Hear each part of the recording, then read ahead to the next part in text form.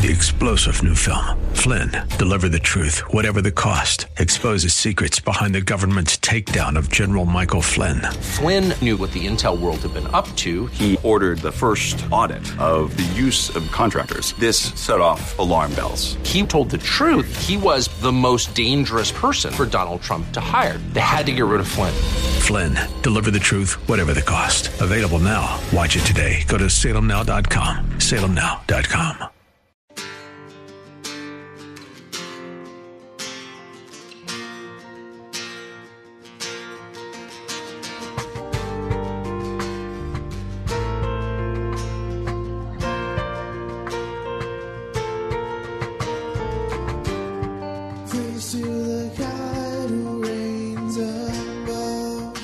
Hello, and welcome to In the Word, a ministry of Calvary Chapel of Orlando.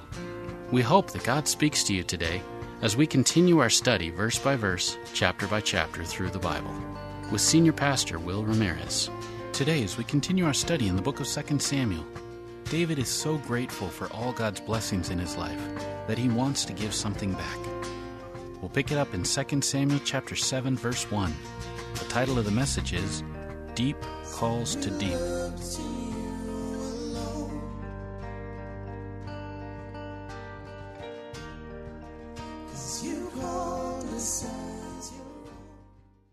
All right, 2 Samuel chapter 7.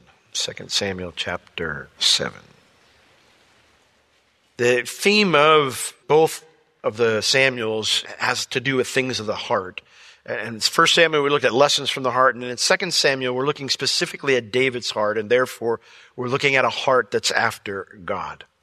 And when you think of what it means to have a heart after God, if you say, I love you to somebody, the idea is there's a connection there. There's some type of relationship there. I mean, granted, you can say it to anybody, but we don't tend to do that. And so when we read that phrase in the scripture reading we read, Psalm 42, where it says, deep calls unto deep. Have you ever wondered what that means?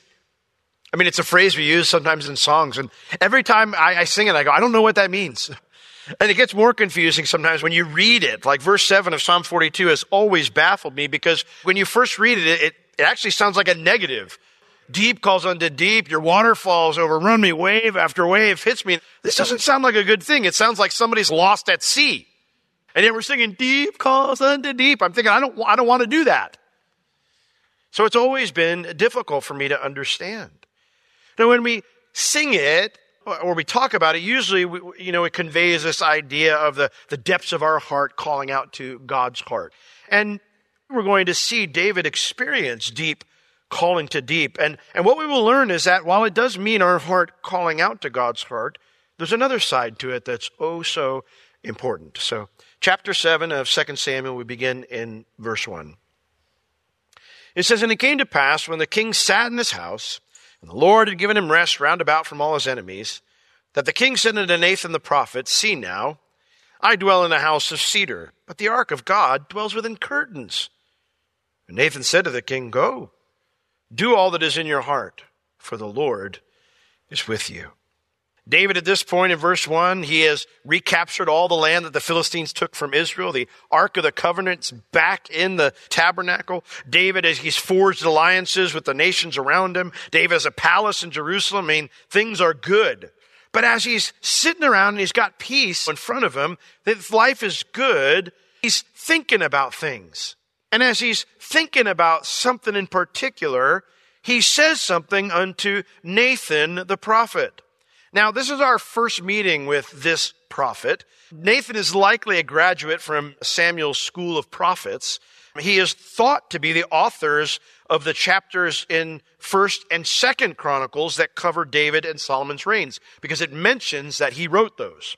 So, he appears to be someone who is a regular advisor in David's court once David became king, because we're going to see him involved with 3 important situations in David's life. And so I don't think all of a sudden, David's just sitting in court and Nathan the prophet slides onto the screen. Hello, David.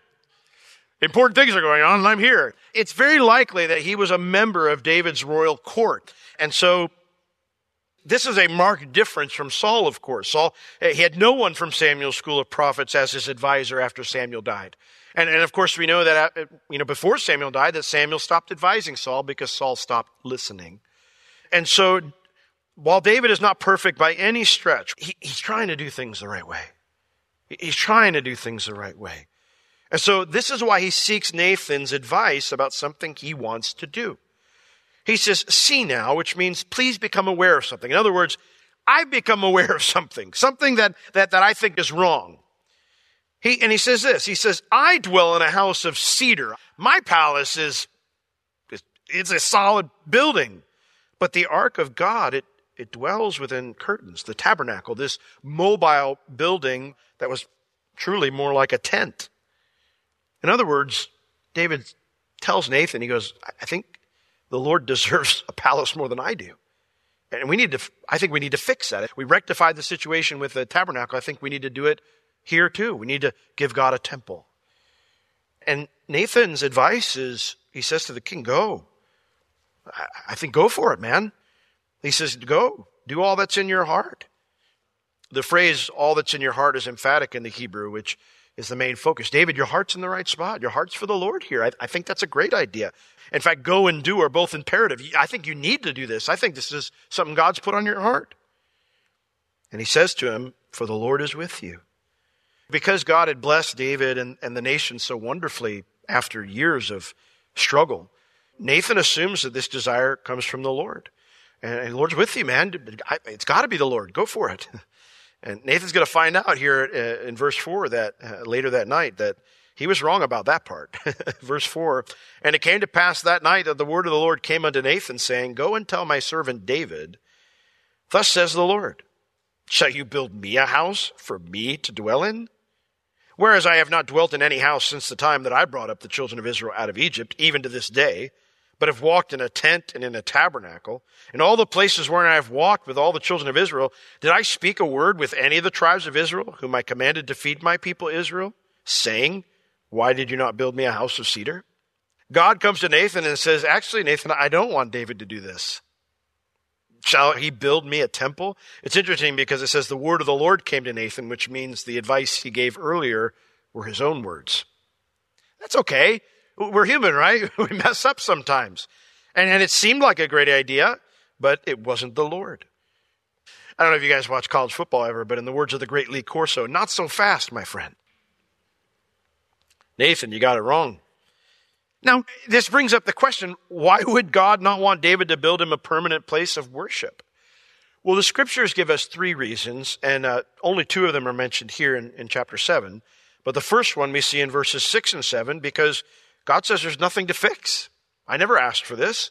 He says, go and tell my servant David, are you going to do this? No. It's a question that the answer is implied in the language. No. Verse 6, whereas, this is a marker of contrast. In contrast to what David wants to do, hold on, this is my heart. I have not dwelt in any house, any permanent dwelling, since the time I brought up the children of Israel out of Egypt, even to this day. But I have traveled in a tent and in a tabernacle. Now, the idea here is that the time that it was away from the tabernacle before David brought it back, either I was in the tabernacle or I was in another temporary dwelling place. I've never been in a building. In all the places, verse 7, wherein I have traveled with all the children of Israel, did I speak a word with any of the tribes of Israel, whom I commanded to feed my people Israel, saying, why did you not build me a house of cedar? The word there for feed, it means to shepherd, to care for. And that's what Israel's leaders were supposed to be. In other words, the Lord's saying from the time of Moses, Joshua, the judges, even King Saul, did I ever chide you or complain because you didn't build me a physical temple, a building? God always had made it clear to Israel what he wanted them to do. And he never said anything about this. Therefore, there's nothing to rectify, nothing to fix. Which now leads God to his second reason. And the second reason is that God will not be outgiven by any man. And so he tells Nathan to tell David all that he's done for David and all that he's going to do. Verse 8. Now therefore, so shall you say unto my servant David, thus says the Lord of hosts. And by the way, isn't that a cool thought? David doesn't hear from the Lord correctly, and yet the Lord still says to him, go tell my servant David this. We're human, guys. We don't always hear from the Lord correctly. And so it doesn't make us not God's servants because we don't hear perfectly all the time. Go tell my servant David, thus says the Lord of hosts, I took you from the sheepcote, from following the sheep to be ruler over my people, over Israel. And I was with you whithersoever you went. And I have cut off all your enemies out of your sight, and I have made you a great name, like unto the name of the great men that are in the earth. God says, David, I'm going to remind you of all the things I've already done for you. And David's rise to the throne, it wasn't just improbable, it was a miracle. And it was God from beginning to end. From being a simple shepherd to being the king of a nation. From being a fugitive to becoming famous. From civil and external wars to now peace and prosperity. All of that was the Lord. He says, David, I did all of that for you. David was a godly man and he became a good leader. But whatever David had given to the Lord was a drop in the bucket compared to what God had given to him. And God wasn't even done establishing David's kingdom. Look at verse 10. Moreover, I will. This is what I've done for you, but this is what I'm going to do. I'm going to appoint a place for my people Israel. I'm going to plant them that they may dwell in a place of their own and move no more. Neither shall the children of wickedness afflict them anymore as before time. And as since the time that I commanded judges to be over my people Israel and have caused you to rest from all your enemies. The Lord says to David, I'm not done yet. This is all I've done for you. That's crazy and probable. I'm not done giving to you. He says, I'm going to take my people, Israel, I'm going to plant them, firmly embed them in the land, that they may dwell, settle down in a place of their own and move no more. Neither shall the children of wickedness afflict them anymore, like they have before time. You know, the Philistines and all the other enemies of Israel, they're still in the land that God promised to Israel. That land that the Philistines are in is Israel's. He promised them that land. And we're going to see in the next few chapters how God gives David a full victory over all those enemies that are in the land. There will be no one sharing the land with Israel after this. And so, while this desire to build God a temple stems from a deep reverence and love for God that's in David's heart, God doesn't want David to do this out of a sense of a need to balance the scales. That's what David's saying. He's looking around and goes, this isn't fair. This isn't right. I've got this really nice place and God's got this dumpy tent. He says, we need to even the scales or make him a nicer place. And the Lord doesn't want David to do that for that reason. God did all this for David. He did all this for his people because he just loves them. And God always wants us to relate to him that way, not a legal way. Now, I said there were 3 reasons. The third reason is not here. You have to turn over to 1 Chronicles chapter 22 when David's explaining the importance of the temple project to Solomon, his son, who will build it. In 1 Chronicles 22, David gives us this insight. 1 Chronicles 22:7, and David said to Solomon, my son, as for me, it was in my mind to build a house under the name of the Lord my God. But the word of the Lord came to me, saying, you have shed blood abundantly, and you have made great wars. You shall not build a house unto my name, because you have shed much blood upon the earth in my sight. David did have blood on his hands, and both as a soldier and then from his time working for the Philistines. And the Bible doesn't explain how, but somehow that disqualified David from the honor of building the temple. It's interesting, the temple was something that was in God's heart, but David wasn't the one that God had wanted to do it. And this was one of those other reasons.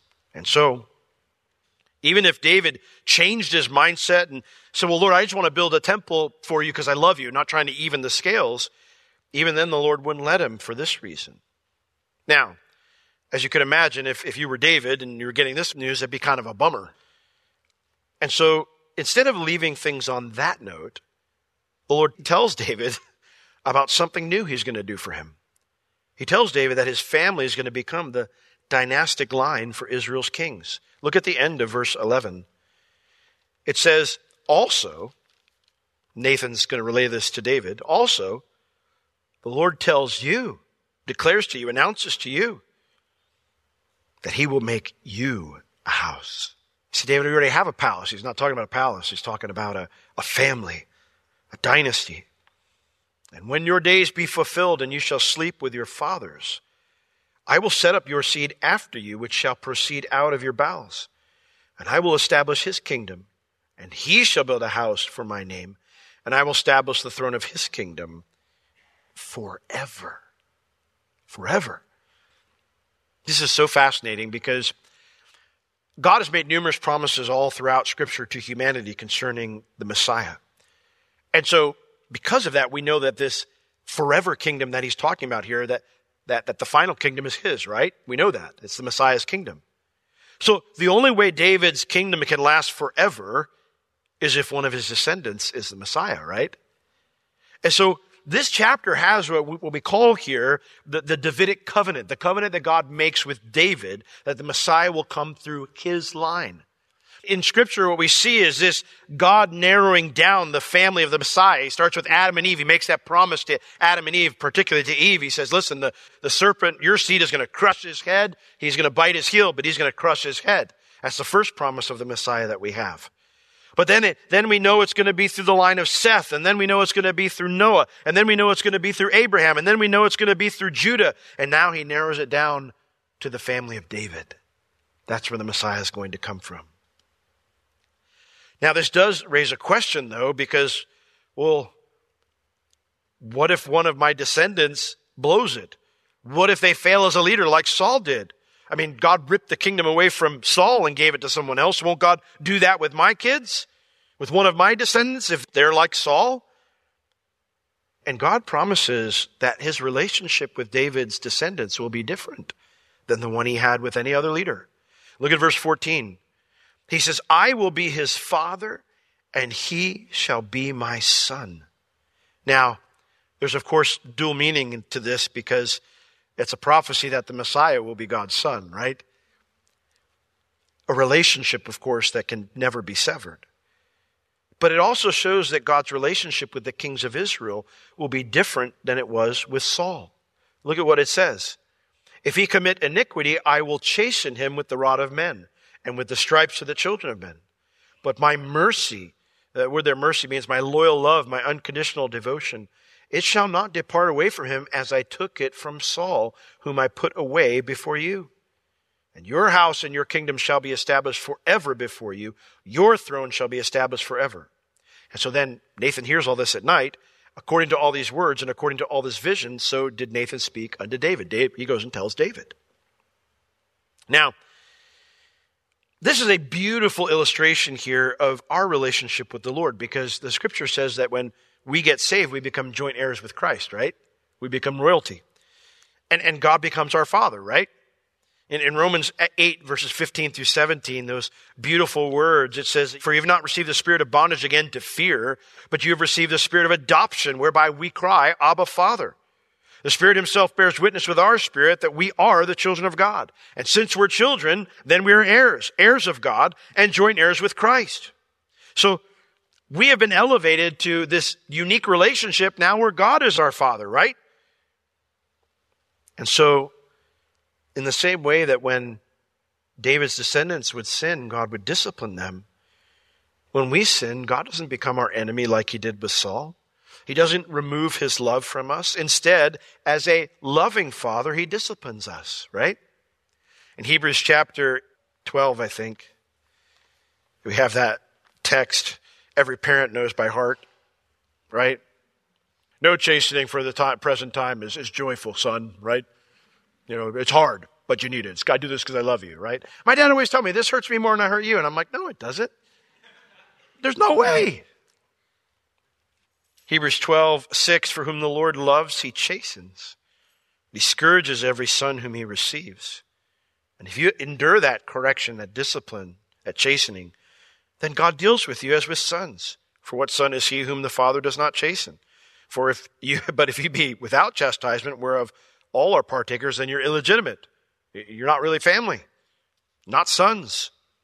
So this concept, this idea of God's discipline in our lives, that's evidence that we belong to him, that we're his son, we're his daughter. And that's what a loving father does. He disciplines. And so when you blow it, you don't have to be afraid of God. You don't have to think, well, he doesn't love me anymore. No, you need to go to him and find grace and help and mercy in time of need. That's why he disciplines us, to teach us and to bring us back to where we need to be. Now, This is all a tremendous gift of grace on top of all that God's already done for David. I mean, for him to bring him from a shepherd following sheep to now he's leading people, the entire nation of Israel. That's an amazing thing. All that God has done was grace, but now on top of this, God says that your line's going to be the line of the Messiah. Your line's going to be a dynastic line. And I'm going to treat your line differently than I treated Saul even. That's awesome. And so when David hears this, when we don't get the relaying of it from Nathan to David, it just says he did it, he told him. But when David hears about this from Nathan, it hits him in the deepest place of his heart. He is absolutely blown away by God's goodness, and so he gets alone with the Lord to pour out the depths of his heart. And so this text has become one of my favorite in all the Bible when I was studying this week, and I thought, this is so cool. This is like if somebody were to all of a sudden have a reality TV show. It'd be like reality TV show with you, in your private prayer time that nobody sees, not even your spouse, where it's just you and Jesus, and you're just bearing your heart out to him. That's what's going on with David here. It says in verse 18, then went David in and sat before the Lord. Now, this could be a private room. It could be the tabernacle. Either way, the word sat before, it means remained facing. So wherever David went, remember, he's not a priest, so he can't go into the Holy of Holies. He can't even go into the holy place.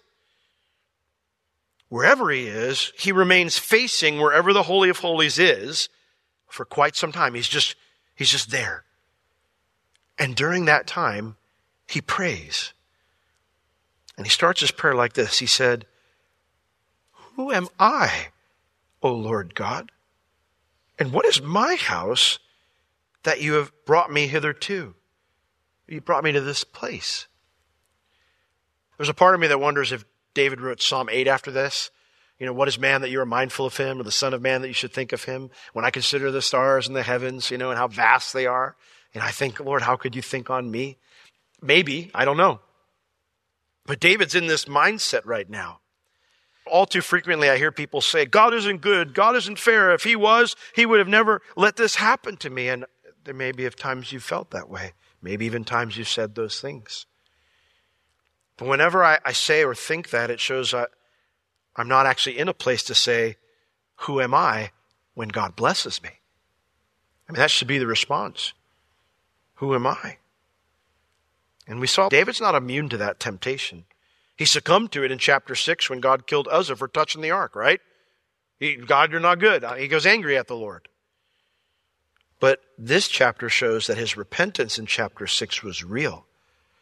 That David knows he's not the good one, that the Lord's the good one. And so he says, who am I? And what is my family, my house, that you have brought me this far? Lord, you reminded me of everything you've done. You reminded me of who I used to be and how far I've come and how you're the one that did it all. And he's like, David, maybe for the first time, I think grasps just how gracious God has been to bring him to the status report we read in verse 1 of chapter 7. And it came to pass when the king sat in his house and the Lord had given him rest round about from all of his enemies. I think maybe for the first time, David grasp just how gracious God has been to him to do all this. That despite David's faithfulness through the hard trials, he still didn't deserve any of this. I think in this moment when Nathan relays this story, I'm sure that as he first hears, no, David, you're not going to build me a temple, he's probably bummed. But then as the Lord says, let me tell you what I've done for you, let me tell you what I'm going to keep doing for you, and let me tell you something really new and cool that I'm going to do for you. I think as David is hearing this from Nathan, I think his understanding of God's goodness, God's love, and God's grace just goes boom. I just think he's blown away. And I think what David realizes when it all hits him, I think he realizes I could never balance those scales. There's nothing I could ever do to balance those scales. I could never even come close to balancing those scales. And yet while he's trying to wrestle with all that, he realizes just how small of a gift everything God's already done for him is compared to this new promise from God. Look at verse 19. And this was yet a small thing in your sight. Everything you've already done for me and what you say you're going to do for my reign, that's insignificant in your sight, O Lord God. What is the one king's reign compared to God's vast, eternal, all-powerful perspective. It's a blip on the radar. And yet David says, even though that's the case, you have spoken also of your servant's house, his family, for a great while to come. David realizes that somehow God has stretched his gift to David to encompass God's vast, eternal, all-powerful perspective. There's a sense in this moment that David experiences God in a way that he's never before. This has been In the Word with Pastor Will Ramirez, a ministry of Calvary Chapel of Orlando. You can listen to all of Pastor Will's sermons and find other valuable resources online at www.calvarychapelorlando.com or on the Calvary Chapel Orlando app, available on iTunes and Google Play. If you have any spiritual or physical needs, please contact us. We would love to pray for you and assist you in any way we can. You can reach us at 407-523-0800 during our office hours, Tuesday through Friday, 9 a.m. to 4 p.m. Thank you for joining us today. We will see you next time as we continue to learn, walk, and live in the Word.